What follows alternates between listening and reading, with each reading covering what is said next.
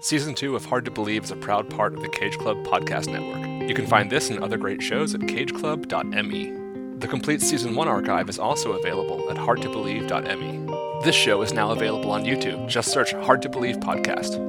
You can email me at john@cageclub.me. We're on Facebook at Hard to Believe Podcast.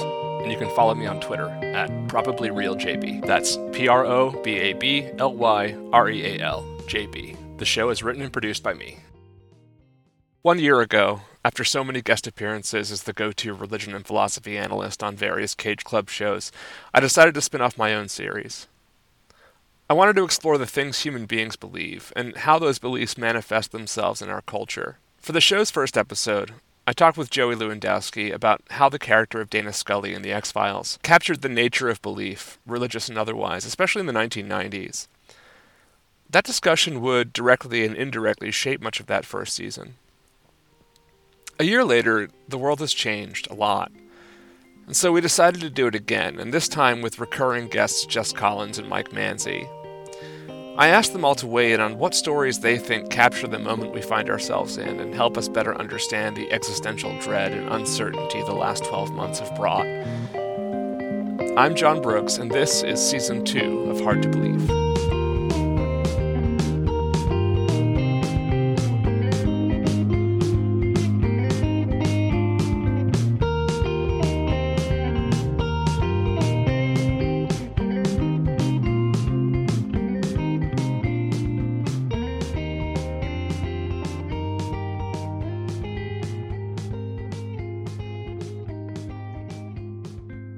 Welcome to the first episode of the second season of Hard to Believe. I am joined with three of my guests from last season, Jess Collins, Mike Manzi, and Joey Lewandowski. So I'm going to say hi to each of you in a row, and you guys can say hi back so that we don't talk over each other. Hello, Jess. Hey there, how's it going? It's going great. How are you doing? I'm doing fantastic. I'm so excited to be back and to talk about who knows what. Who knows what? Mike, how are you doing? I'm doing good, John. Glad to be here. Glad to have you. And Joey, how are you? I am good, John. Hello. Welcome back to the show. Thank you for being here. You sound really nice today. Is it because of a new microphone that you have? It is a new microphone. It's a new everything. It's a new year, new me. And you're vaccinated too, right? So you're fully vaccinated, baby. Nice. Me too. We have upgraded into the next stage of humanity. Licking doorknobs. Yeah, I'll be able to go to the Coney Island doorknob licking contest this summer. I'm really looking forward to. Really all that has changed since I got my vaccination is now I wear 2 masks instead of 1. So I have upped my game even more. So that is all that has changed since last March. Thank you very much. I still just wear 1 mask, and I'm around. Oh, you got a double mask, baby! It's 8 times more effective. Right. This is if Seinfeld came back, right? 2 masks or 1, Jerry. I double mask. Actually, I don't know. I like the 1 mask. I don't. Seinfeld. Let's not get started on Seinfeld. I'm up in the air about Seinfeld right now, but I will say right now, 1 mask is about 45% effective. 2 masks about 96% effective. It's a 7.5 times increase. If you're out there, wear double masks. First, a surgical medical grade mask underneath, then a cloth mask on top, and 7.5 times safer, only allowing a fraction of the particles through. So if you're out there, vax or not, double mask, baby. Joey got a doctorate in immunology since the last time that we've had him on the show, in case you're wondering. I read a lot of things. He's in advertising now.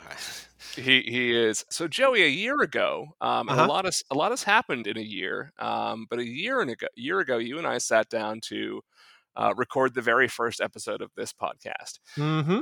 And the topic of that episode was the X-Files. Yep.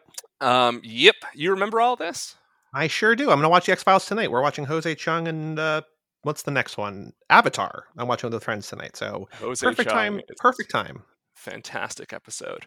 You can listen to that conversation. It is still in the feed and on the YouTube channel and all of that good stuff. But Joey, it's kind of funny because you sort of suggested that topic, and I was sort of thinking about the X-Files in the context of, sort of the psychology of the 1990s and the way that influenced sort of the cultural landscape of right now. And it was a pretty went a lot of different directions, and it's interesting because that episode really sort of, in a lot of ways, like it informed a lot of what we talked about on the show throughout that entire season. So I kind of wanted to do a similar thing today, which is to think about, if you are, 20 years in the future or whatever it is, and looking at the landscape of what the world is like right now, which again is very different from what it was a year ago. And what are the stories, movies, television shows, even books, that you think really kind of capture the moment of right now? Well, so I was thinking about this, and I was thinking about how to really kind of define the world and society where we are now. And I think, like, objectively, it's terrible, but I think that we're getting through it through humanity and finding the good in the bad. And I think two shows specifically, and one that I would like to spend more time talking about because I am actively rewatching it as a continuation of something we talked about last year as well. Both of Damon Lindelof's last two shows, The Leftovers and Watchmen, both, I think, really focus on a world where most of the things have gone to shit, and yet there are still people and things in the world sort of propelling everyone forward. And I think, obviously, The Leftovers begins with a cataclysmic event where 2% of the world's population just disappears, and no one ever knows why. And yet people persevere and people go on. And as that show goes on, more and more bad shit happens, and yet people still persevere and move on and find joy and laughter and, get through it however they can. So I think The Leftovers, especially, again, still firmly cemented as my favorite show of all time, which says something, I think, about me. It's just so wonderful in the communal experience of absolute misery. I absolutely agree with everything Joey said, which is so rare that Joey and I agree on things. But yeah, that show, along with the book, really have just left an impression on me. The Leftovers is a show that I continuously talk about. My cousin and I watched it. I've actually watched the first season twice so far, and I'd like to go back and watch it again.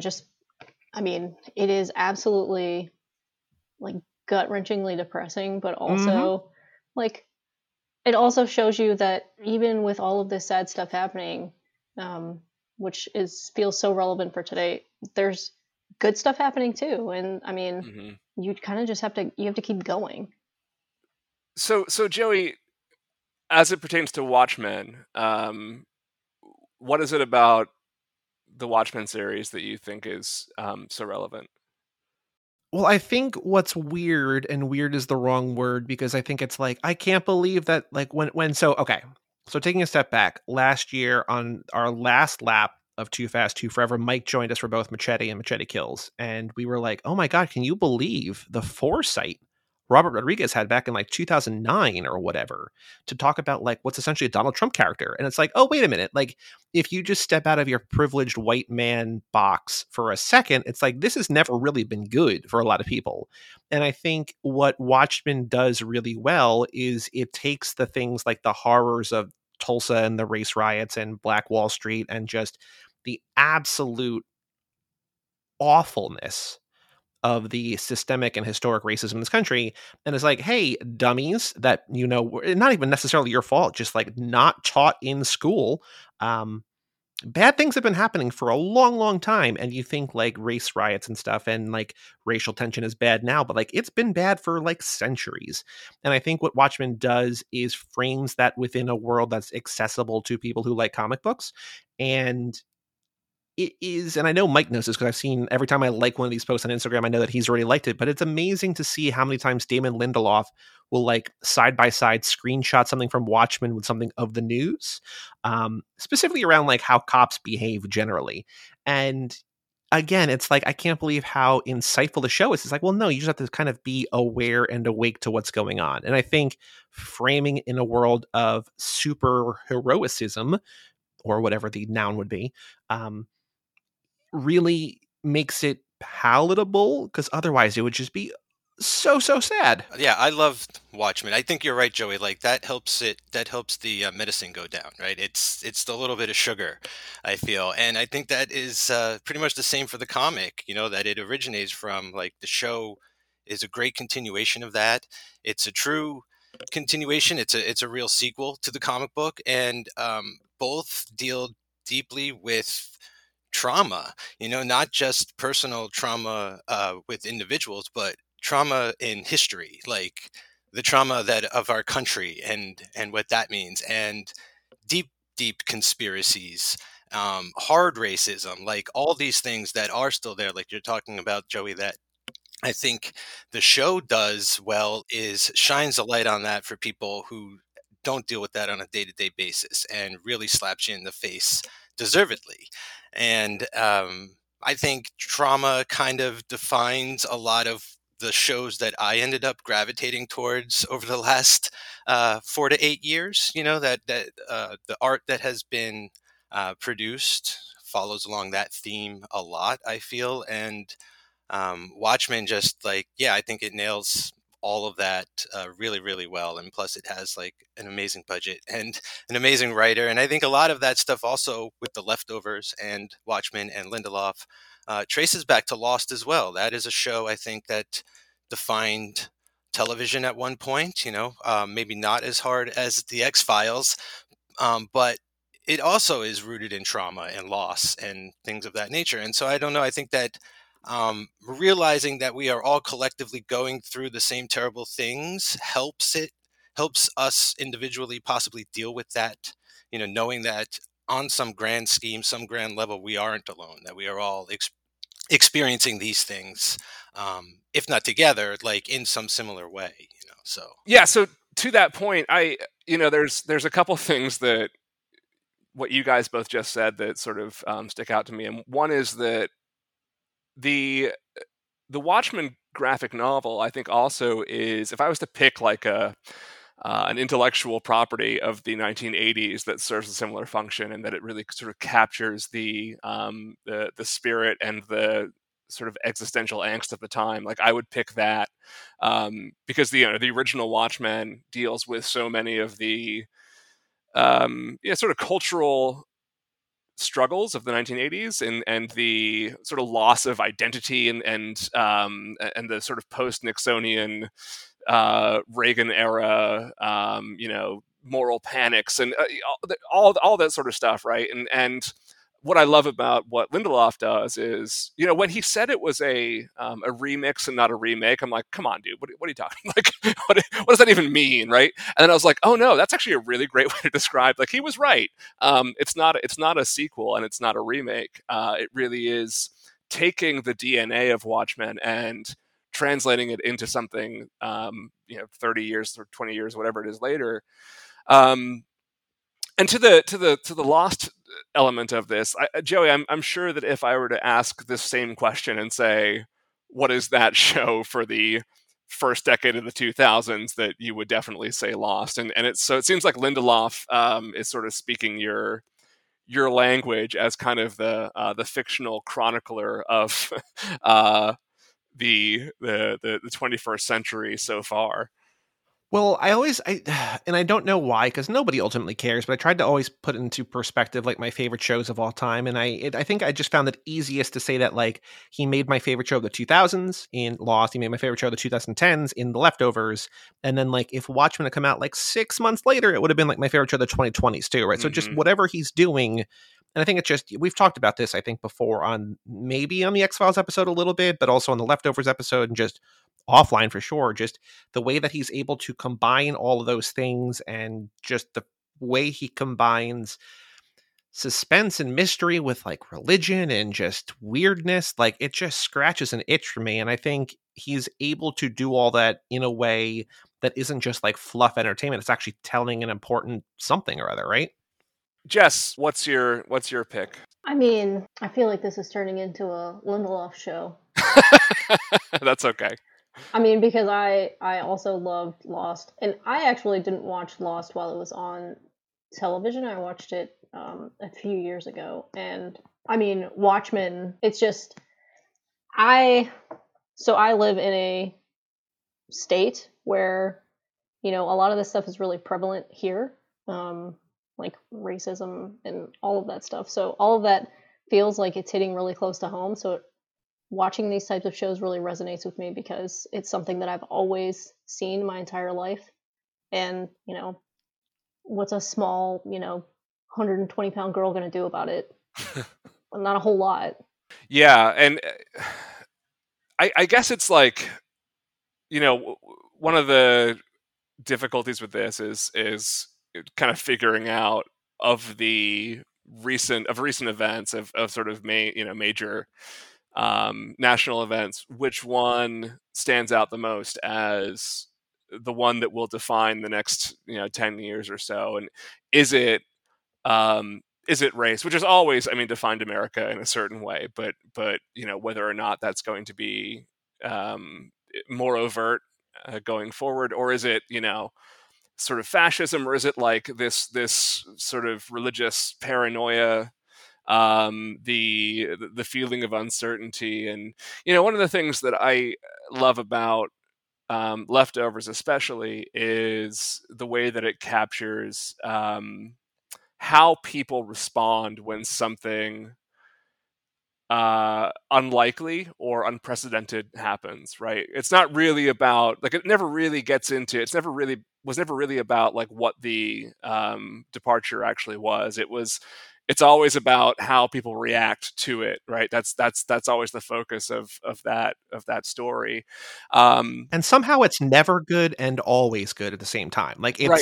it's amazing how it's like I just rewatched the episode today where, spoilers for season 3, where Kevin Sr. is in Australia and he's talking to that woman about how she was like downtown shopping when it all happened, and like she comes back and her whole family's gone. She's like, they all departed, and then like months later she finds out that like the 5 kids, the dad departed, and the 5 kids go to look for her because they don't know if she's back or whatever, and they all died together. It's like, what the fuck is going, like, how is this? But it's like, it's beautiful in a way that's absolutely devastating, but yet she goes on, right? So, and that's a character we don't really know. Like, to bring such emotional resonance out of a character that was not really in the show before that point and does not really come back in a big way, like, amazing.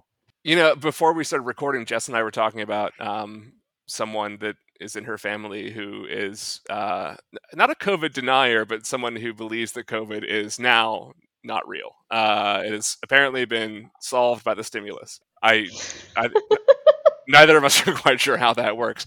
But you know, one of the things that made me think of The Leftovers so much in recent months is the way that reality has been sort of cut into, right? That it's been distorted. That there's this whole sort of major subset of the American populace who appears to have responded to this unprecedented global crisis by denying that it's real and making mask wearing a sort of a almost cultish, or not mask wearing, like a cultish practice. It's a political statement, yeah.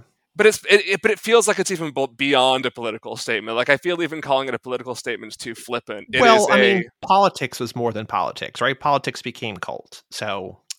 Right. Yeah. Well, that's part of it also feels to me like uncontrolled, like involuntary, that it's almost like the mind in shock once it has a certain amount of information and doesn't know how to process it, kind of thing. I don't know. I feel like I see that stuff in shows and things, and now I'm seeing it in real life where truth deniers, like, what is that? Like, I don't understand it. So it has to be something like a switch that goes off. It's hard to understand when you're not part of that, you know? I don't know.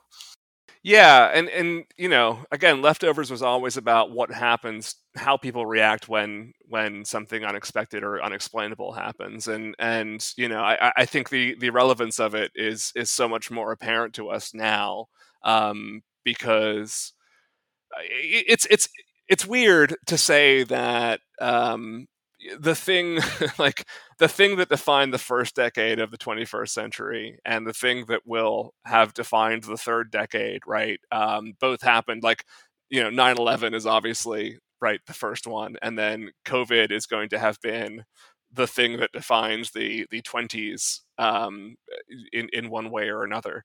So it's strange that we've had these sort of really dramatic events happen at the beginning of those 2 decades. But in both cases, it created a rift in people's interpretation of reality in a way that I don't think a lot of people were expecting, and especially because, right, they happen in America, right? Like massive casualty terrorist attacks happened all over the place that weren't America for a long time. But when it happened in America, right, that's different because it's not supposed to happen in America. And this kind of a pandemic, right? Like the Chinese have been wearing masks when they get sick regularly all the time. And America, with its freedom and like, I'm just going to look out for me attitude, right, having to sort of be coerced into that, there is a sort of, it's an event that fundamentally makes you sort of shift your way of life. And the way that Leftovers especially observes like what that entails, right, I think is probably its lasting, what makes it a rewatchable and enduring series.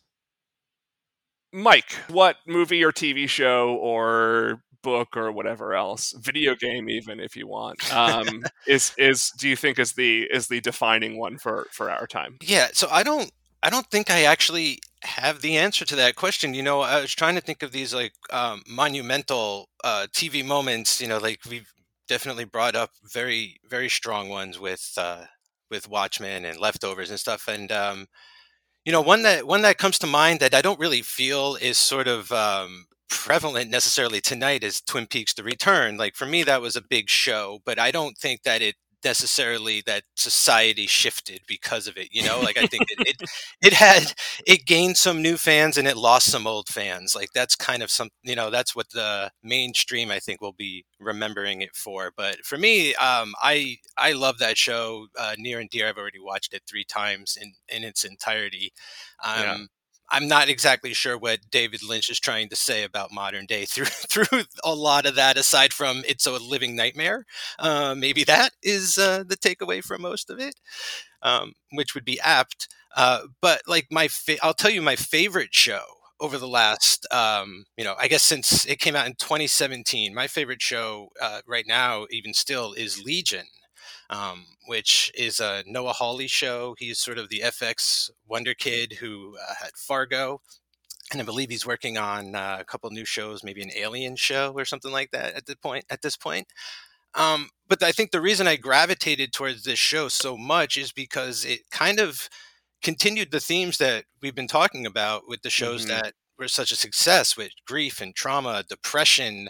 Like Legion is about David, who thinks he's a schizophrenic, but turns out to be the world's most powerful psychic mutant. He is the son of Charles Xavier. Yes, he is an Omega level mutant, and he's sort of approached by a group of other mutants, sort of a proto X-Men team, and they it's kind of like therapy basically is what the show is. They talk him through his trauma, he relives his past, and then eventually loses control, loses his mind, and becomes, a supervillain, and they have to save him in season 3. But that sort of, those themes are like running throughout a lot of the shows I'm watching still, like Doom Patrol, WandaVision. Like it's weird how superheroes or comic book characters help explain a lot of that to someone my age growing up in like the 80s and 90s who was inundated with all of that pop culture imagery and stuff. Like I respond so well to seeing a character like that go through something very real, something that you don't expect heroes to have a chink in the armor, things like. A lot of that is true. Like you just don't think these guys will crush under the weight of the world and responsibility, but like they're probably the first people to do that. They're just as human as the rest of us, and super flawed. So that show, I feel like it definitely serves multiple rewatches. It gets very psychedelic. It breaks a lot of rules of just normal television storytelling and everything. So I think like aside from just what it's trying to say, it's a gorgeous show to watch, Legion. And I think it left like a wake of sort of like positive like reinforcement when talking about things like mental health. Like I just see a lot of that on television now, and I think that's a really good thing. So for me, that sort of jump started a lot more of that sort of seeking out a lot of that type of media to watch.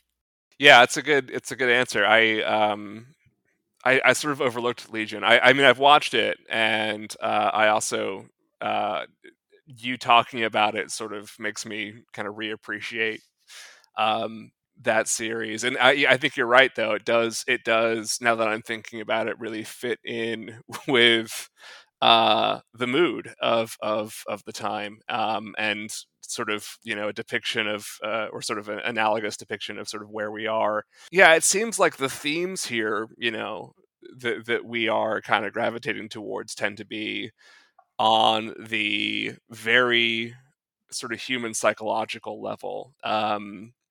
And I think there's a lot going on right now, and I think there's a lot that's like defining America right now. And I do think that the existential angst, the sort of psychological trauma part of it, right, is we see it in a lot of these series, even if it's not the primary focus. It seems to be sort of penetrating more and more. Lovecraft Country, right, is another good example of this. And like there's this sense in all of these big shows, right, of one of like that being a major part of its DNA. You bring up WandaVision, I think that's another great example. I think if WandaVision were a show that was going to last several seasons and like keep telling the story the way it's telling it, that it may very well be a sort of age-defying show. As it is, it's a six episode work of art, but or nine episodes, sorry, but yeah, work of art, but yeah, it's really interesting observation. I think Legion's also a great example here. And I actually just finished last night a book called Threats, which is written by a woman named Amelia Gray. And she was in the writer's room for the show Maniac, which I know that Mike watched this year, that I watched this year for the first time. That's great. And she was also in the writer's room for Mr. Robot. That's another one. And I haven't seen Mr. Robot yet because I haven't had anybody in my life.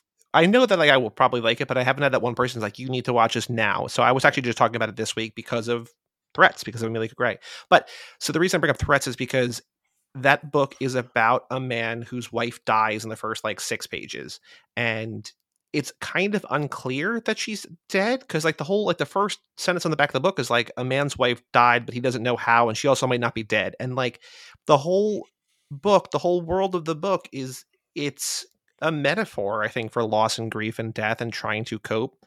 But it's just like the world feels like it's melting in this book. And so as I'm reading it, it has not been adapted into anything, but I was picturing Dan Stevens in the role because of what he did as David on Legion. And then also just coincidentally, I realized after the fact that the character in the book's name is David also. So I'm like, oh, I could just, step back into that David shoe. But like, I think that there is something beautiful about the chaos. And like, thankfully, I have not suffered that type of absolute devastating loss yet. I know that it's coming because that's what life is. But there's something that's so poignant and profound and relatable to someone whose literal world has been turned upside down by a loss that they cannot explain, and then portraying that as this world where like a woman just lives in his garage doing psychic readings and like gets stung by wasps all the time, and like the police have like a secretary who's like an 8-year-old boy and he just like works at the police station, like all these like surreal world elements that make no sense. But it's just like Legion, where it's like, why are they doing a bolero dance? I don't know, but like it's cool and like it kind of fits into the world. And so I think there's a lot of like understanding and coping with and adapting to and from or whatever personal loss that is, because it's again, what's the saying? It's like a million deaths, like one death is a tragedy, a million deaths is a statistic. Like we have 500,000 COVID deaths or whatever, and like the brain can't process that. But like if you know one person who died from it, it's like it's horrible, right? So I think there's something really beautiful about how art can share the depths of absolute personal loss, and that even if you haven't had like a wife who dies, like to a certain extent what that must be like. Jess, you're a big book person. Is there anything that you've read in the last year or so that you think is speaks well to the time we're in? I read a book. So Joey was talking a lot about like trauma and loss. So I read a book last summer. It's called If You Tell. It's a nonfiction book about I believe it's 3 sisters, and their mother abuses them, so they have a horrific childhood. This is going to completely spoil the book, but so one of their family members, their cousin, comes to live with them, and the mom, she's abusing the children. She starts abusing the cousin, and then they bring in a caretaker. The mom starts to completely just destroy the mental state of the caretaker and eventually murders her and just buries her in the backyard. The cousin decides to tell someone. This is all based on a true story, and she decides to kill him as well and bury him in the backyard. But through it all, so years and years later, the siblings still continue to keep contact with each other, and even though they were forced to hate each other while they were younger because one would receive more abuse than the other, they all love each other in the end, and they are all able to come together because of that grief and because of that trauma. And I think echoing what a lot of people, Joey and Mike and John, what you guys have said, and I'm sure other people in the world, but I've always thought, and when I was younger, I would say this all the time, it's so silly, but no individual is stuck on their own island. We are all interconnected, regardless of where we live or our background. We all share the same history of being alive at the same time, and I think it's a responsibility we all have. That I personally know people who have died of COVID, so the fact that someone in my family tells me that it's not real is just absolutely atrocious. Hearing people say, like you always hear, someone gets murdered, but it's never going to happen to me. It happened to my family. So, those are things that everyone kind of just lives in this little bubble of, all of this bad stuff's never going to happen to me because I live in a great town and I have a great job and I have a great life and I have a great house. But I mean, it probably has happened to someone in your family at some point, but nobody ever talks about those things. So I think what is happening now is people are starting to talk about these hard things, and it's bringing a lot of things to the forefront.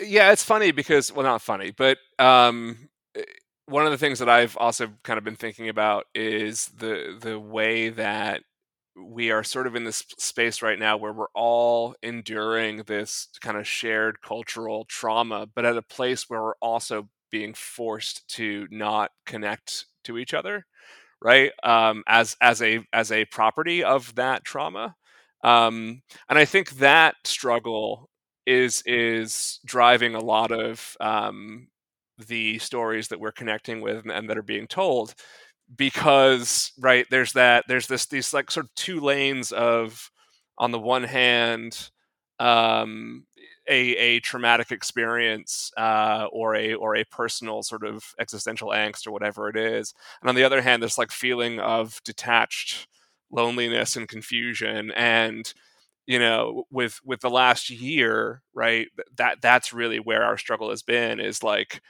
we can't connect with each other, right? We can't seek out that sort of like human connection the way that we used to, for the time being. And at the same time, like people around us are dying or like getting extremely ill and having a hard time recovering from it, and or like people that we know are losing people that they love, and it's this incredible like sort of double-edged frustration that we're navigating.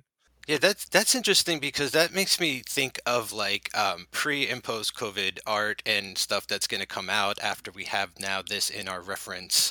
And it also made me think, well, I was getting ready for the show, like I've been going through a lot of my old comics and I've been like, oh, well, is there anything that really stands out that sort of changed the landscape in the last couple of years? And I was like, oh, The Walking Dead.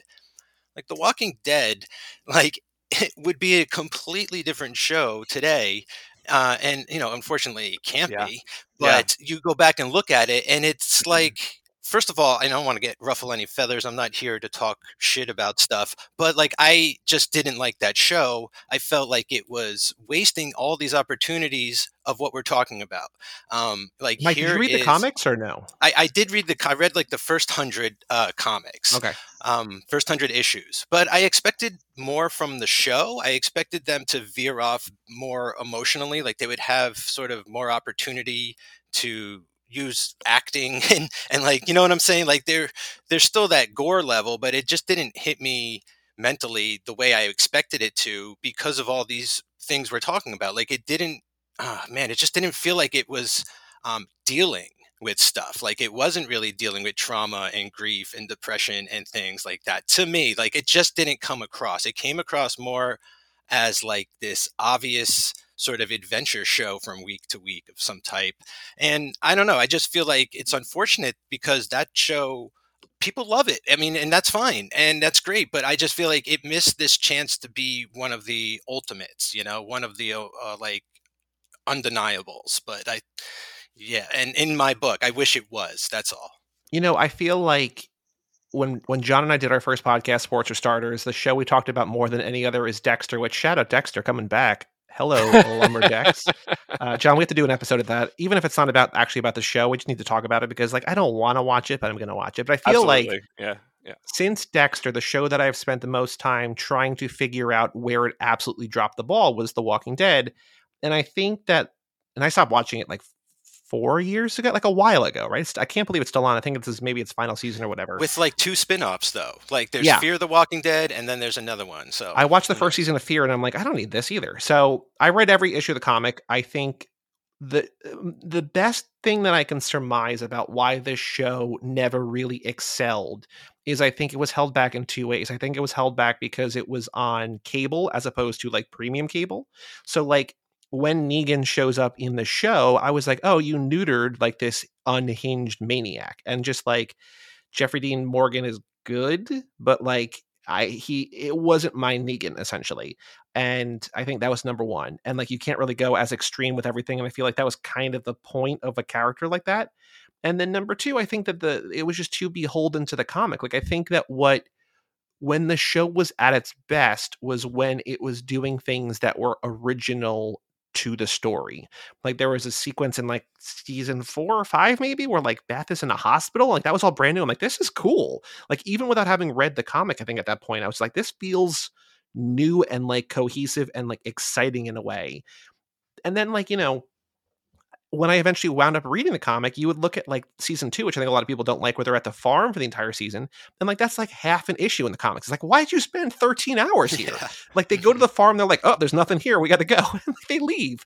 And it's like, why did we spend all of season 2 here? Like, I think adapting anything, and like, we've talked about this on like every show that we've done, adapting anything is like almost impossible. But like, I think The Walking Dead just had such great source material, and it feels like you were saying like such an easy metaphor to like really mine for whatever you want to do, but it just never could cross that line into, being like A+ must watch TV, whatever. It was like a ratings bonanza, relative for cable, but like I don't know that it was ever good, really. I mean, it was good, but not like really good. Yeah, I agree. And Mike, it's funny when you said that it would be a different show if it was made now. Like I've thought about that a lot lately, about sort of like what the way that the breakout happens in the show and in the world. Yeah.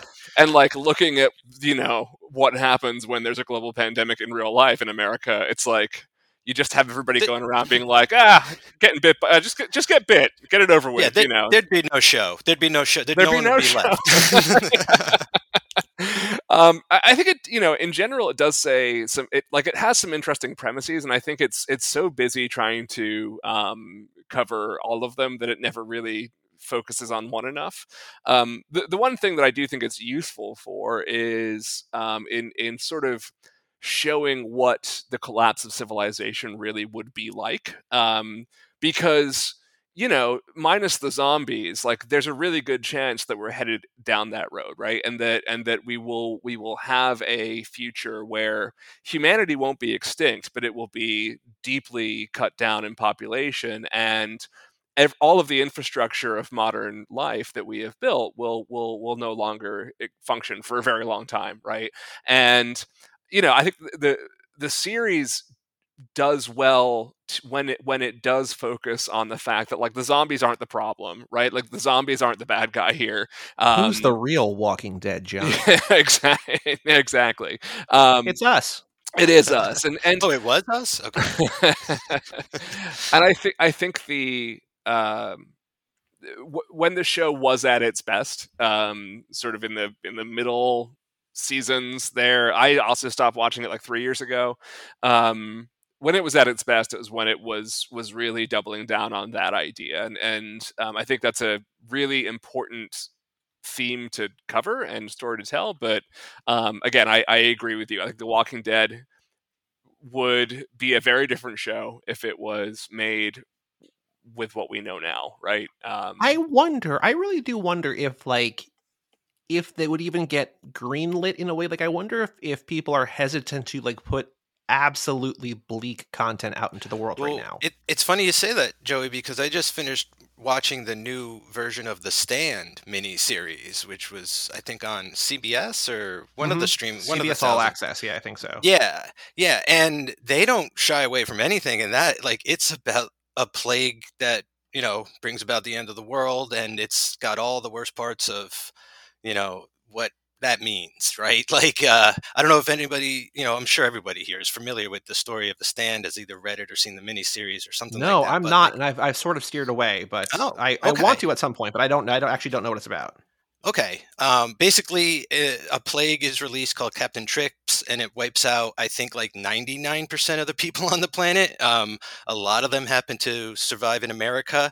Half of them are seduced and brought to Las Vegas by this evil guy, and half of them are brought to Boulder, Colorado by like a good person. And then, it's like basically what happens after the world has ended, and these are the only people left to build society. Like, can they get along? Are they going to wipe each other out? What's going to happen? And the miniseries is graphic, like very graphic, like dump trucks of dead bodies graphic.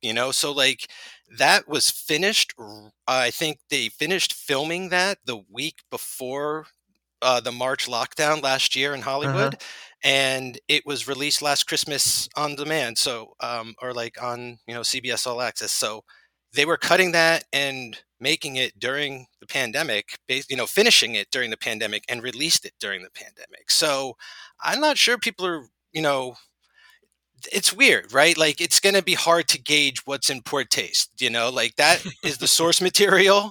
So like, and it was already a go.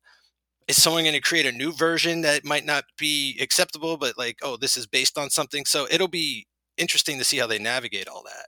Mike, one of the things, again, getting back to your point about The Walking Dead, the other thing that was interesting to me about, and also The Stand actually, is the intersection of timing, which plays a big role in the series that I chose as my candidate for this.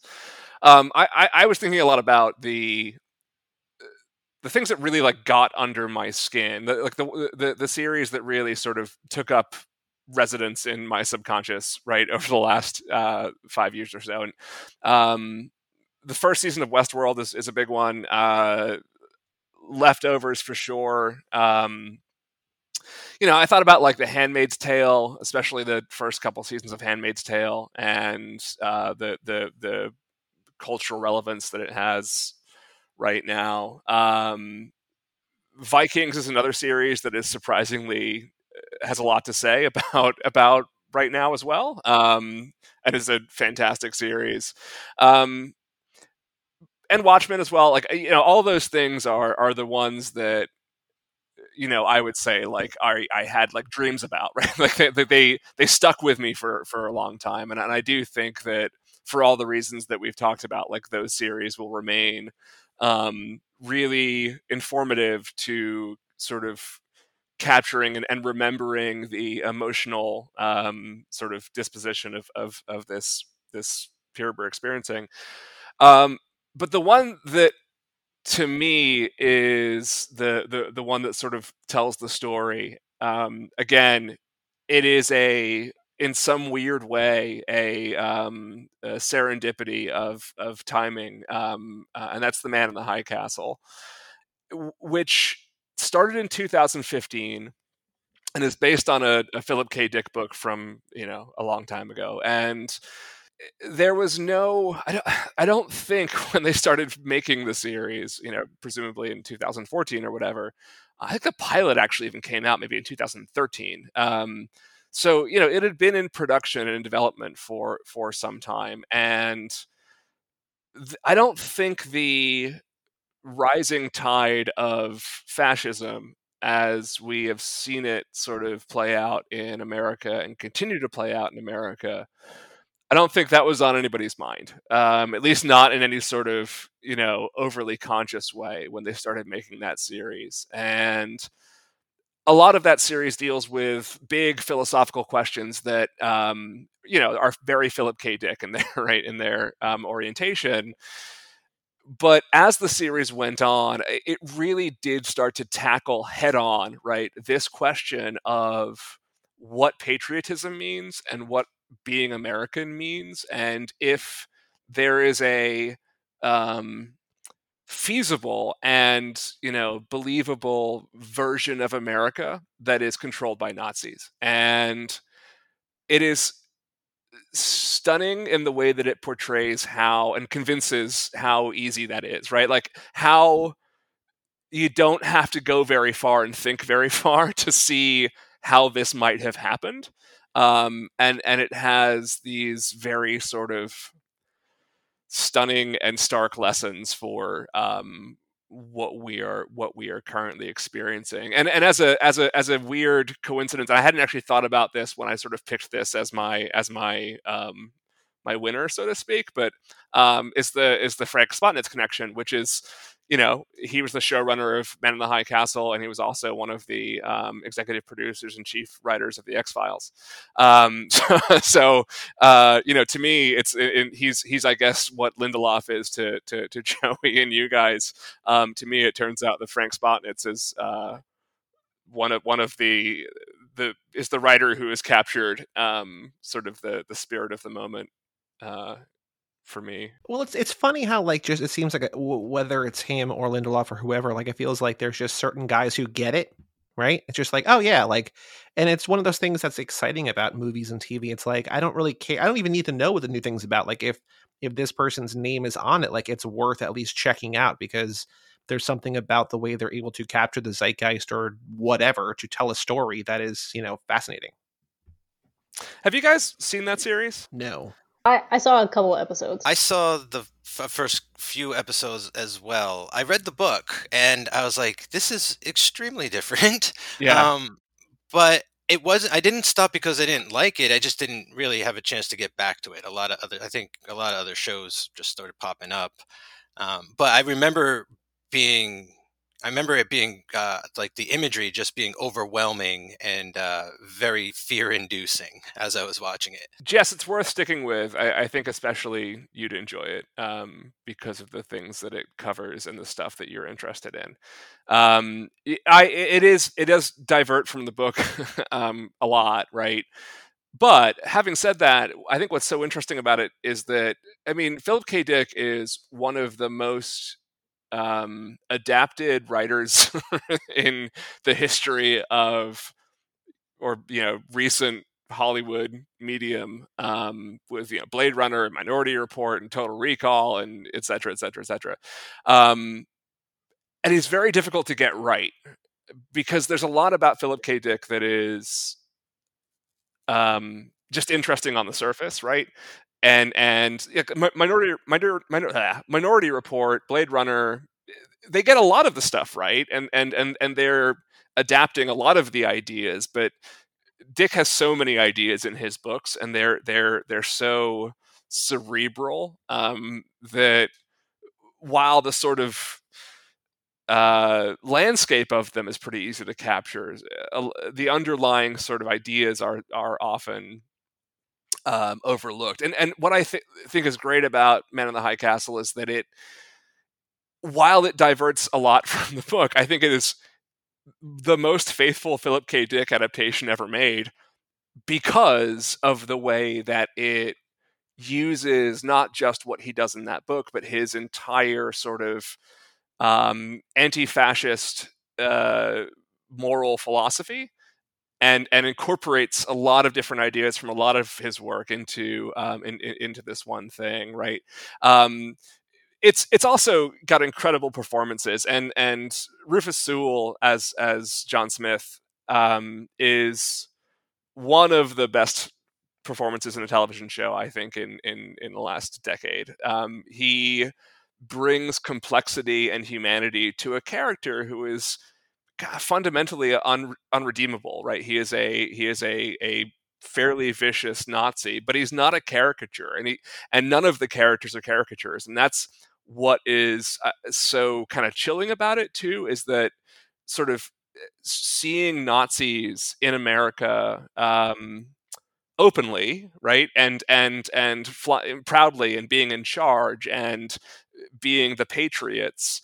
I remember I was watching, I think, season 2 when Charlottesville happened, and it like that's when it was just sort of, it all sort of came to it was almost too real and like too painful, but also so kind of illuminating to seeing what was happening in Charlottesville in kind of a different light, as saying like, oh yeah, it's really actually very easy for people to feel comfortable flying the blood flag of the Reich in the middle of an American city, and we are way too close, right, to some version of this vision that the show is presenting.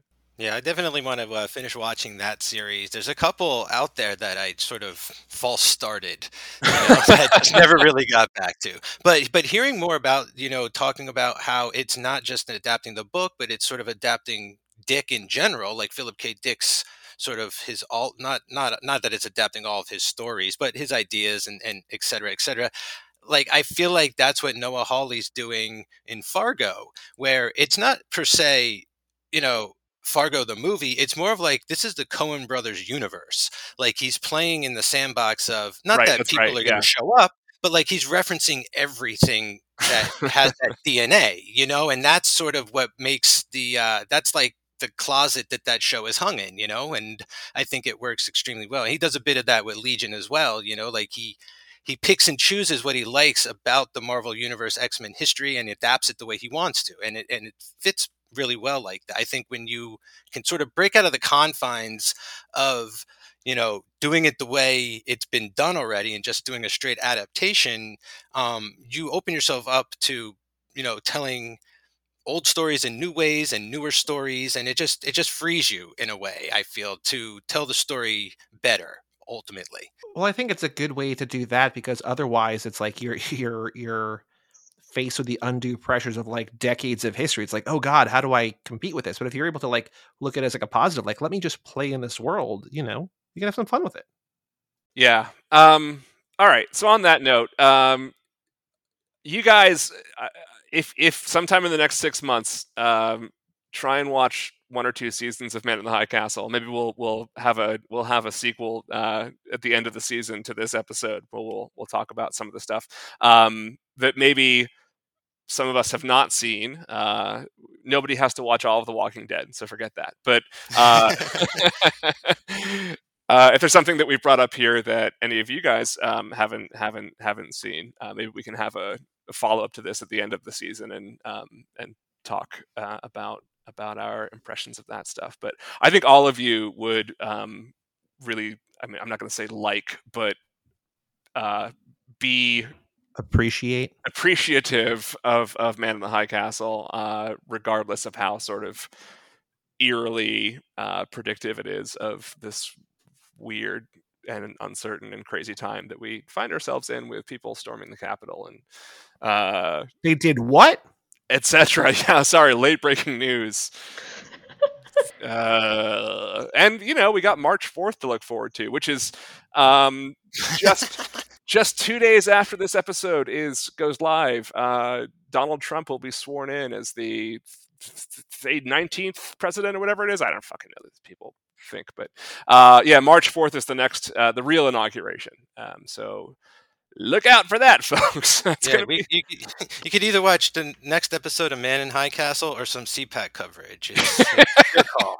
Yeah, it's frankly, Rufus Sewell is a more watchable Nazi than Ted Cruz is. So that's the Man in Black, right? Is that him? Huh? What? From Lost? Oh no, Titus Welliver. Oh, that's Titus Welliver. Okay, who's Rufus Sewell? What do I know him from? Lots of things. Dark City. Oh, that's right. Yes. Okay, perfect. That's what I was thinking of. Yep. Mm-hmm. A Knight's Tale. No, he's phenomenal in that. I mean, everybody in that show is phenomenal, but he is. That's one of the greatest performances. That it's ridiculous. Titus Welliver, who played a unnamed Imperial officer in The Mandalorian this past season. Yeah. Because when your name is Titus Welliver, you don't need a Star Wars name. That's already a Star Wars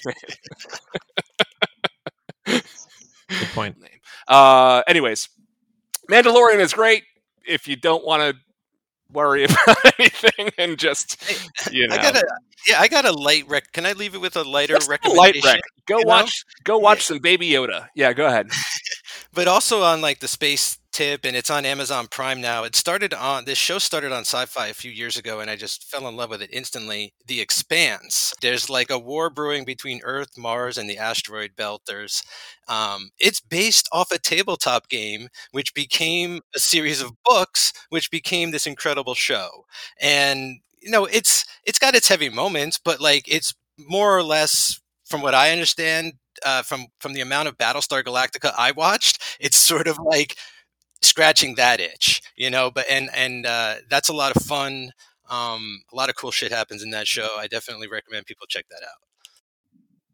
And funny enough, again, if we'd done this 10 years ago, Joey would have said Lost and I would have said Battlestar Galactica. So Joey, what's your light recommendation for those of us who want to escape to it? I don't know. I was just trying to think of it. Everything good that I've seen lately has been heavy and dark. So come back to me. Well, I hear you're watching a show called The Simpsons. It's good, yeah, but that's boring. Everybody knows The Simpsons. I'm the only person on Earth who hasn't seen The Simpsons yet. So. That's what makes it exciting to me. I also need to know like how I've known you for this long without you having watched The Simpsons and me not realizing that. It's I must have made a bunch of Simpsons references to you that you pretended to get. We all did, whether we knew it or not. So weird. Jess, you got something light you want to recommend? No, like Joey, I'm watching a bunch of heavy shit. Jesus. Oh man, just tanked my segment. Dickinson is kind of not. Wait. I have a good idea. But yes, I second Dickinson, but I have a good idea. But please go on. Sorry, I got excited that I thought of something. But yes, Dickinson. No, go ahead. Don't lose Dickinson. Ted Lasso on Apple TV Plus is the most joyous, positive, wonderful show I've ever seen. It's just it's overwhelmingly joyous, and it seems to get soccer right. So watch Ted Lasso. It's great. It's genuinely one of my favorite shows of all time. And I've only as soon as I finished watching it, I was like, oh, I need to see this again. Like it's so good. That show made me want to be a better person. Yeah, and there's something to be said for that. Not that you need to be a better person, but I've already watched it twice. It's good that it actually does reassure me that in these very depressing times that people are still up for something that is unapologetically gleeful. So, there is that. And I think the Mandalorian also is a great success as far as that goes. It's a show that is like, it's dramatic without at all being bleak, right? And it's just fun and escapist and without being stupid. Although I do feel like you must have felt the first 6 months or a year, or maybe the first 8 years or whatever. However old Teddy would be 7 or 8 now, because it was right when we were doing the podcast. So 7. Mm-hmm. Is she about to turn 8? She will be 8 in November. So she's 7.5. I feel like watching The Mandalorian feels like you must have felt as a dad for most of your life, where just like, please don't let anything happen to this beautiful, sweet child. I would be absolutely gutted if a single hair on his head gets displaced. Yeah. Oh, I get it. Don't you touch my 50-year-old child, who is more powerful than anybody. Yeah, not worried he was born 50, but no, and it's true. There's a genuine like experience of parenthood that show gets that is Yeah. we don't talk about enough, but it really does kind of weirdly nail down the experience of like the anxiety of, oh no, all the things are going wrong all the time. Yeah, and let's face it, like Star Wars, the worst father in the world, right? Darth Vader, pretty much. So it really needed to sort of redeem itself as far as parenting images, as far as I'm concerned. Somebody wrote a convincing essay recently that like Star Wars is just about shitty and good dads, and like that's literally the entire series in a nutshell. And yeah, there's something to be said for that. That's also what the Bible is about, so whatever. Lots of stuff, and honestly most literature. Yeah. Most literature, yeah. Not Lord of the Rings. Yeah, Sauron's a bad dad. Well, it is kind of about lineage, right? And like sins of the father. That's true, right? Yeah, the sins of the father thing is an old mythological. And as Lost taught us, all the best cowboys have daddy issues. That was an episode of Sawyer. Anyways, good talk. This is really, really fun. I'm looking forward to this season. We're going to hear from Jess and Mike again in a couple weeks in an upcoming episode. So look out for that. But we will be back to every Wednesday for the time being. And before we depart, now is the chance that if you guys would like to peddle some wares, you may peddle your wares. So if you guys got any wares to peddle, go ahead and peddle them. Every time you hear an episode of this, a day earlier, Montez was listening to us with the new episode of Too Fast, Too Forever. Every Tuesday, we talk about the Fast and Furious movies and other movies. This lap, we're talking about Tokyo Drift and all movies centered in and around Asia. So today, as this comes out, yesterday's episode was about Game of Death, the Bruce Lee film Game of Death, which is not good, but the Game of Death Redux, which is a recut of the film, the footage that Bruce Lee shot. Fantastic. So we talked about that yesterday. TooFastTooForever.com for everything you need to know there. Season 3, Third Time's a Charm, officially kicking off this March with The Godfather Redux, The Death of Michael Corleone. You can catch that show the 3rd of every month, and also The Monsters That Made Us with me and Dan Colon, where we look at the history of Universal monster movies. That is the final Friday of every month. Check that out. The latest episode is The Invisible Man. So listen, or I will throttle you. Well, I think today, as this comes out, is the 3rd. So today, Michael Corleone out in your podcast feed. Absolutely. Oh yeah, today is the Check 3rd. It out. Yeah, you're right. So tomorrow. Okay. And tomorrow is also it's tomorrow and not the day after that the next presidential inauguration takes place. So that's exciting. Yep. Big day. Big day in America tomorrow. Montez, plug my podcast. Yeah, so Joey is doing a lot of really great things over at Too Fast, Too Forever. Thank you. I am currently in the early, well, I guess it's the late summer of 2020, and those episodes are amazing. I have listened to every single episode up until that point. They're fantastic. So much so that I listen to them when I'm brushing my teeth, taking a shower, driving my car. It's a lot of episodes, and I don't recommend anyone ever getting behind. You will be publicly shamed, but it's worth it to catch up. They're hilarious. Thank you. I love you guys. Thank you, Montez. I also have a blog that I write mostly just for myself. My current release schedule is Tuesdays and Saturdays. I write about movies that I've seen, books that I've read. They're all my own personal opinions, and Joey probably disagrees with 98% of them. I think so.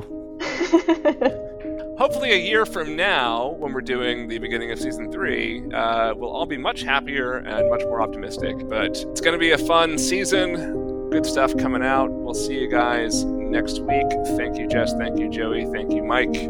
And thank you for listening. Thanks, John.